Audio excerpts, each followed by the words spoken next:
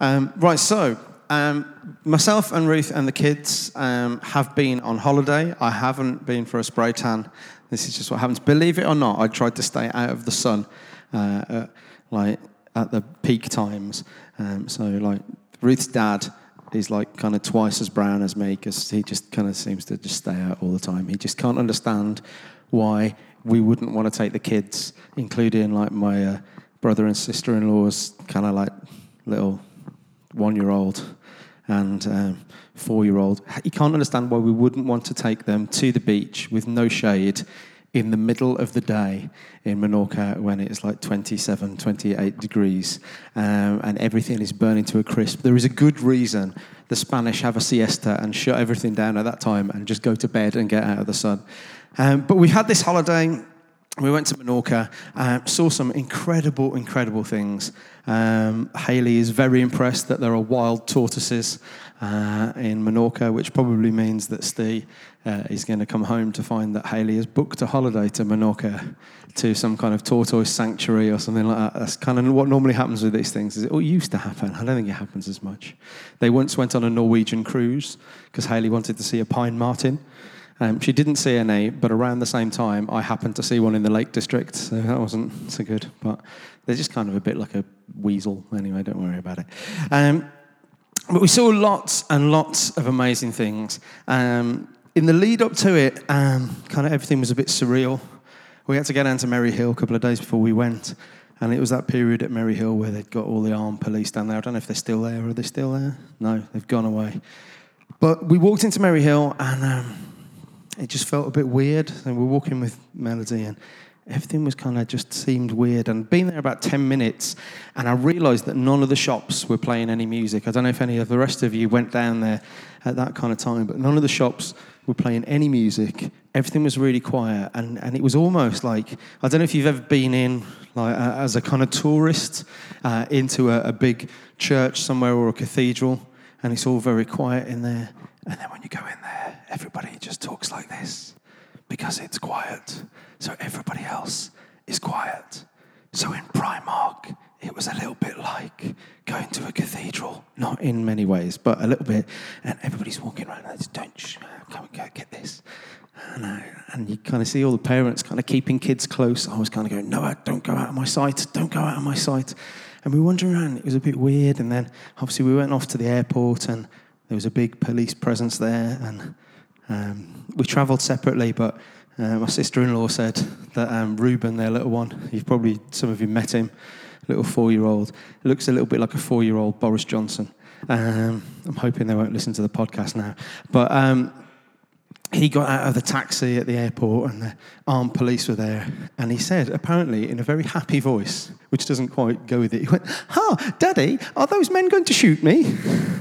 I don't know what he thought that meant, but they smiled back at him, and he was very happy to see the armed police. But we went off in this kind of reflecting on this whole kind of idea of people being in fear and people being worried about places. And as much as I like to say, we don't let fear win, and we don't let terrorists win, and we don't let them kind of worry about how we go about our daily life. I was a bit kind of nervous going around Merry Hill, and I was kind of going back to when I used to work in the prison, and you've got to be very aware of where you were and where all your exits were and that kind of thing. And I started to kind of be quite aware of that. And then we went away. And in Menorca, there is no terrorist threat. There was nothing there to think about. There was no work, and we just all kind of chilled out and went to the beach and went to some amazing places, waited for the tortoises to cross the road so you could drive past. Ruth did all the driving. We kind of did a deal that she would drive on the wrong side of the road because I have to tow the caravan everywhere. And she was driving on the right-hand side of the road everywhere, apart from one day when she pulled out of a shop and was driving down the left side of the road, and then a truck came around the corner, and we very quickly moved to the right-hand side of the road. But don't tell her I told you that. All this stuff was going on. We had this amazing, relaxing time. And then it came to the flight back yesterday. Now, I quite like flying, and I know there's some people here who really like flying. I know Paul likes flying, but I get a bit nervous. I get a bit nervous at takeoff. The bit in the middle is okay, and then the landing is kind of like my worst thing. So whenever I have a flight, when I go on a flight, I'm always nervous, kind of a little bit all the way through, thinking, you know those bits when it slows down to come down from altitude, and you think, are we slowing down to come down, or has the engine stopped working? And you start to go down. It's a bit like going over a humpback bridge. You're looking at Karen. Is Karen terrified of those kind of things? Yeah. Right? And those bits of turbulence you go through. And kind of if you're lost in yourself a little bit, you forget you're in an aeroplane and you're going along and you bump, and you can almost have a bump in the road. Oh, no, actually, we're at 38,000 feet. There are no speed bumps. And I kind of... We'd got split up on this journey on the way back as well. So I was sat in one space, and Noah was sat right over the other side of the plane, a row in front. And Melody was 2 rows behind him, and then Ruth was right at the back of the plane. So we were all on our own. Noah found himself next to a little old lady who had the same Kindle as him, and they talked each other's ears off. You can imagine Noah sat next to some random old woman on the plane, and I could just see them all the way through, like chatting about stuff. And she said, when we got off, she said, he is a charming young man. So it was a bit weird. So I'm sat on my own, I'm looking out the window, a bit nervous. But as we fly out over Menorca, I get to look down get a different perspective on a lot of the places that I'd seen and I'd visited during the week. And I just realised how beautiful this place was. We were flying out at sunset. And then because we were coming this way, we kind of chased the sunset all the way home. I took some photos. Dan's got some of those just up there as I was sat. I always seem to get sat by the wing, and then I always look at the engine just in case it's going to set on fire. But I was taking some photos, and we were over the sea and over the islands, and the sun was setting in the distance. And as we began to climb, it went up through different levels of the clouds. And we got some of those. I don't know whether the thing's playing through properly. There we go. So you get up above the clouds, and you've got this kind of sunset right on the surface of the clouds and that kind of thing. And I'm busy taking photos and looking out and then looking down. We flew over France, and it was mainly in cloud, and then it opened up, and there was kind of bits of lights, and you could see kind of villages and towns and cities underneath. And I started to think that even though I was nervous about flying and nervous about what would happen at the end with the landing, I started to see that actually in being up there, I'd got this huge privilege to see something beautiful that I'd never see if I kept my feet on the ground. And we travelled all the way back and kind of kept looking out and seeing all these things, and just started to thank God for the great things that I could see and these amazing sights, and looking down. And we came back in over the UK, and actually as kind of coincidence would have it, we were kind of flying over London kind of about 20 minutes before everything happened last night. And I was just praying as we went across. I thought, this is really cool. I'm not distracted by having the kids next to me. I'm not distracted by Noah constantly asking me to find airplane mode on his Kindle. Those of you who have a Kindle, it doesn't need airplane mode. It doesn't communicate with anything. But I'm looking out, and I started to pray over things and pray over our country and our town. And I started to get a joy for doing that. And because I'd kind of experienced that, and I was in a place where I was thinking, yeah, God, I'm really blessed to be up here. I wasn't quite so fearful when we came into land. And we came in, it was a great landing, great pilot. And then we sat for 25 minutes on the runway because they had lost the man with the glowing sticks to take you back to where you get off. So a quarter of the total flight time from Menorca to the UK, we then spent sat on the tarmac at Birmingham Airport, just waiting to be able to get off. And if you've been on a plane when the aircon doesn't work very well, was it? I think the hottest part of my holiday was probably the last 10 minutes in that plane full of people. But I started to turn my fear into joy. And do you know what? I've been reading a little bit about kind of fear and looking at what God's saying in his word about the stuff that's going on at the moment in the world. And I started to look around, and I was reading Matthew 5, verses 43 to 44. If we could have that up, Dan. He's just playing with Malachi's sonic screwdriver in the corner There we go. Excellent. Right, so here we go. Matthew 5, 43 to 44. We're nearly there. Got it? Excellent. Right, okay. You've heard that it was said, love your neighbor and hate your enemy. But I tell you, love your enemies and pray for those who persecute you. So you've heard it said, love your neighbor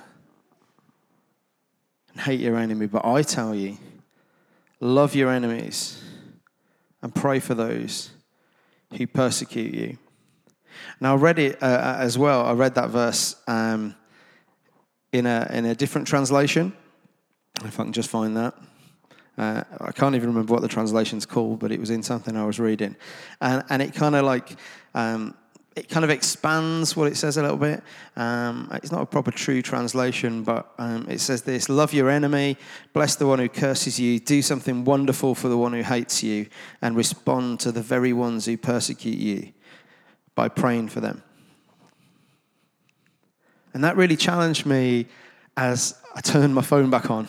I turned it off airplane mode and stuff started to ping through. And like I said, the very first thing that pinged through was the BBC News app that said reports were coming in of a van leaving the road on London Bridge and going into people and knocking people down. And straight away, kind of, I think, as much as I wanted to think it was an accident, as much as I wanted to think, you know, this is going to be somebody who's lost control of the wheel, or, you know, some of these terribles happen, like the driver's had a heart attack or something like this. I think I knew kind of deep down straight away that this was a continuation of stuff that's going on at the moment. And then as I'd been thinking about this, loving your enemy and praying for those who persecute you, I start to really struggle with that. I start to really think, oh, God, how do I pray? How do I pray for these people who are deciding that is the right thing? That, you know, they're looking and they're saying, God, it's you, because, you know, in the religion of Islam, that Allah, you know, is the same God that we worship, and they come from that same tradition and the start of the Bible we share together. And I kind of started thinking, well, you know, how can I love someone who decides that God says they should run people over, God says they should stab people, and the reports coming out late last night and this morning saying, you know, they're running and they're stabbing people and saying, this is for Allah, or this is for God. And I'm kind of thinking, God, there's no way that's what you want. How am I supposed to pray and love someone who thinks that way? And then we got out through the airport eventually after we borrowed Mom's suitcases, and one of them broke on the way out, and the other one got broken on the way back. She wasn't very pleased with me. So we eventually got out after we'd reported this to the airline and they were writing it down. And we got out and we had a message from the guy who'd taken us in the taxi, and he came to pick us up again, and we got in and we started talking, and this guy was is a Muslim, and he hadn't heard about what was going on. Obviously, he was driving. He hadn't got the radio on. He hadn't heard anything about what was going on. But we started talking, and I thought, I'm not going to bring it up now. You know, the kids are tired and that kind of thing. But we started talking, and he started to talk about where he lived, and he was talking about flying, and he was talking about flying out to Islamabad, which is in the north of Pakistan, where his family lived. And he started talking about what a beautiful place it was, and I was chatting with him because my granddad served in the north of Pakistan, which was British India back in the day. And my granddad always said it was one of the most beautiful places he'd ever been to. And this guy was telling me, he was saying, yeah, his name's Sajid. He said, yeah, it's an amazing place.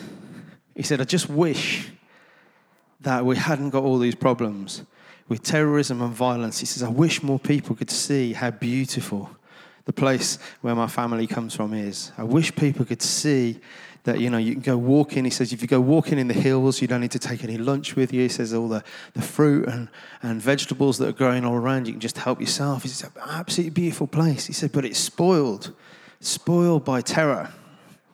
And he started to talk about some of these kids, and he got first-hand experience. His dad, his uncle, I think actually, his uncle is a police commissioner in Afghanistan, and dealing with all these things where they're being attacked by the Taliban and stuff like this. And he said his uncle says, he says you get like 10, 11-year-old boys coming and fighting and coming and attacking people, and he says, do you know what? He says they're not. He says it's not because they're evil. He says it's because they've been brought up and they've been told and they've been indoctrinated with a fear themselves, a fear of the West and stuff like that. And I started to think, actually, are those the kind of people that God wants me to be praying for? You know, we know that we try and bring up, those of us who are parents, we know we try and bring up our kids in a way that tells them what's the right thing to do, and we want them to do what God calls us to do. But then he said to me, he said, imagine if you'd brought up Noah, because he'd seen Noah in the back and we've been chatting on the way. He says, imagine if you brought up Noah and told him that the West was evil. The West had abandoned us because, you know, the British Armed Forces and the Americans had armed and trained, you know, the Afghanis and those in northern Pakistan to fight against the Russians years ago and train them basically in guerrilla warfare, the art, if you like, of terrorism. And then he said they were abandoned. And he said it created this thing where people could get in and say, do you know what? They're bad people. They're evil. We need to fight back against these people. And he said how much it breaks his heart that he sees these things going on. And I started to get more of an idea of how I could pray for my enemies. And you know what? Something happens in a man's mind to think that the right thing and the good thing and the best thing to do is to set off a bomb in a crowded area with a load of teenagers and their parents. Something happens. And I've got to say that from my point of view, from my understanding as a Christian, that's something that's of the enemy. That's something that's of Satan. Right? That something can get into someone's mind and change them so much that they choose violence and terror over love. But I know that my Bible tells me that love is stronger. I know that my Bible tells me that Christ has got the victory. But sometimes it's really hard to see that in the midst of everything that's going on. But Jesus says, I tell you, love your enemies and pray for those who persecute you. And he's using this. He's kind of telling his friends, you know, use joy, use love as a form of rebellion. And this morning, I just want to challenge you that when terror comes in and terror wants to steal our peace, we need to use joy as a form of rebellion. We need to revel in the beauty of the life that we still have and not get caught up in the terror and the hate that people are putting out there in the world. Do you know what? When anxiety fills us up, and I know what that's like, and most of you know that I've suffered with anxiety, after I had a seizure in the past, and you know, I'm kind of living with it and I'm dealing with it, but every now and again it comes out. But it feels sometimes like your head's full of static and full of white noise, and I feel this morning God wants to say to you, if that anxiety is coming in and it's filling up your head, just stop and breathe Him in. And breathe in His joy. You know, the great thing about the joy that God talks about, the joy of the Lord, the Bible calls it, is that it doesn't have to rely on us being happy. Right? There is a difference between happiness and joy. And joy is a real sure feeling in your heart that we are God's, that He created us, that He loves us. And even in the times when we're not happy, we can ask God to bring His joy. And sometimes we just need to stop and seek the joy of stillness and quiet. Breathe joy deep down into your body. Do you know what? Sometimes we talk about in worship, and we talk about raising our hands and kind of dancing and that kind of thing in worship, and we talk about showing our inside on the outside, and that's amazing, and it really encourages people, and I think it helps us sometimes to be more free, and sometimes we have to choose to do that. We have to choose that joy, but also there's a kind of cycle that goes on, and something that I realized, and something that I had to do when I was feeling really anxious and I was really struggling, was force myself to smile when I was feeling stressed, when I was feeling low, right? And sometimes, if we got CCTV in our house, and on those days when I was sat on my day off on the sofa and I'm feeling really low, if you could see recordings of me, you would think I had lost the plot. I'd kind of be sitting there having a bit of a panic attack and then forcing myself to grin like the Cheshire Cat, okay? Forcing myself to smile. But you know what? When you do something on the outside, it actually has an effect on the inside. If we can force ourselves to display the desires of our heart on the outside, it starts to transform again those feelings that we've got on the inside. If we're finding it difficult to worship, raising your hands in worship, okay, putting your hands out to receive from God, all those things, they can make a change on the inside. They can help you to live in his joy. You know what? We've got a responsibility when we have joy, when we access that joy that God's got for us all, to share it. And do you know what? It can be really, really hard to share joy in situations. But I don't know about your experience, but at times when there's been really sad times in the life of my family, so at the times when when my granddad passed away, and more recently a couple of years ago when Nan passed away, we found that actually one of the things that was most healing for us as a family was when we remembered things, and we remembered funny things that Nan had done. We remembered stories. We remembered some of the great things that she'd done, and we kind of were excited about that. And we remembered some of the really daft things that she'd done, and we laughed about that. And we laughed about the fact that it was now safe. All of your personal possessions were now safe from having your full name written on in Nan's not particularly great handwriting with black marker pen. We used to stay at Nan's when I was a kid every Thursday night, and we'd go to school from there the next morning. Lo and behold, I would come down and Nan would have been through my bag, getting anything that it was possible to write on with black marker pen, had J.D.J. Williams written all across it, okay? We laughed about the fact that we were free from being marked by Sharpie all the time, all right? But in that sad moment, we chose joy. And we shared joy with one another. And on the times when it was hitting one of us really hard, somebody would share something that brought a smile, that brought some laughter, that brought light into a dark situation. And do you know what? Jesus calls us to be light in the darkness. And as we go out into the world, and as we see the whole world of social media put before us, and we see the terrible things that are happening, and they're not just happening in this country, and that's kind of one of the terrible things when you look out and you see what's actually happening in the Middle East and all around the world, both to Christians and to Muslims and to people of no faith at all. There's some horrible, horrible things coming, but we're called to be light. That stuff is darkness, and we're called to be light. And we're called to bring peace, and we're called to bring love into situations. And I want to challenge you to bring some light to social media over the next couple of days. If you are on Instagram or Twitter or Snapchat or Facebook, any of those things, I just want to challenge you to bring light into that social media this week.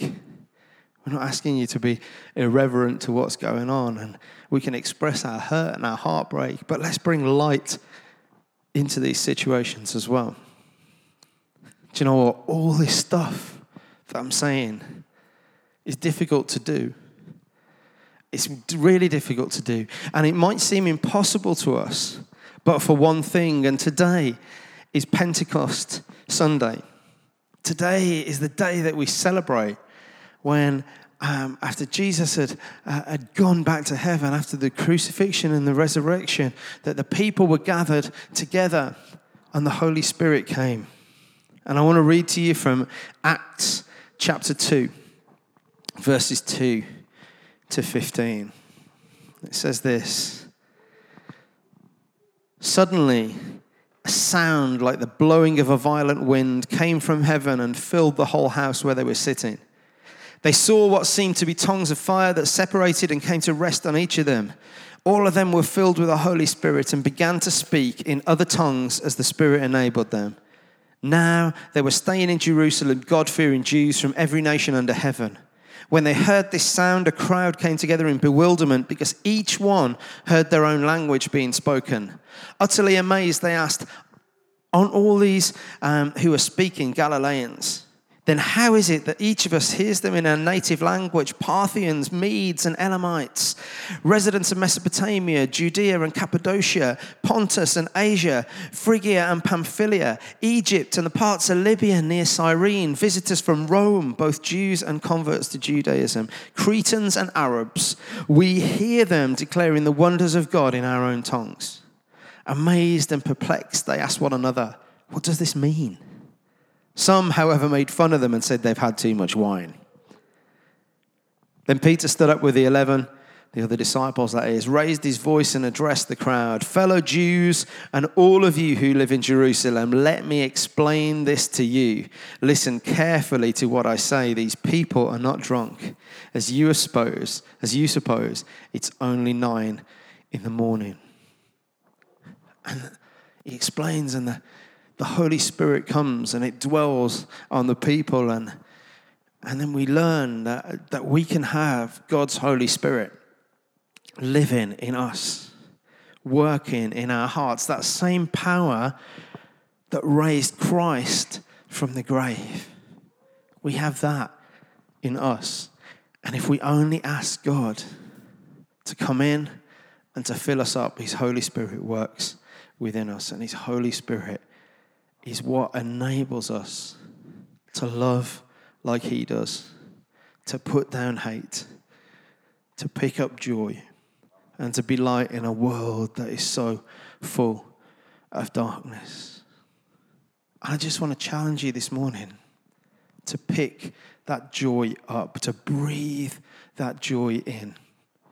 Because today, this morning, finding joy could be the most rebellious and revolutionary and holy thing that we can do. We're part of a world where it seems like we can have no effect, where it seems to us in human terms that we're pretty insignificant. It seems as a problem that we can't solve. But you know what? God and His power in us can bring light into the darkness.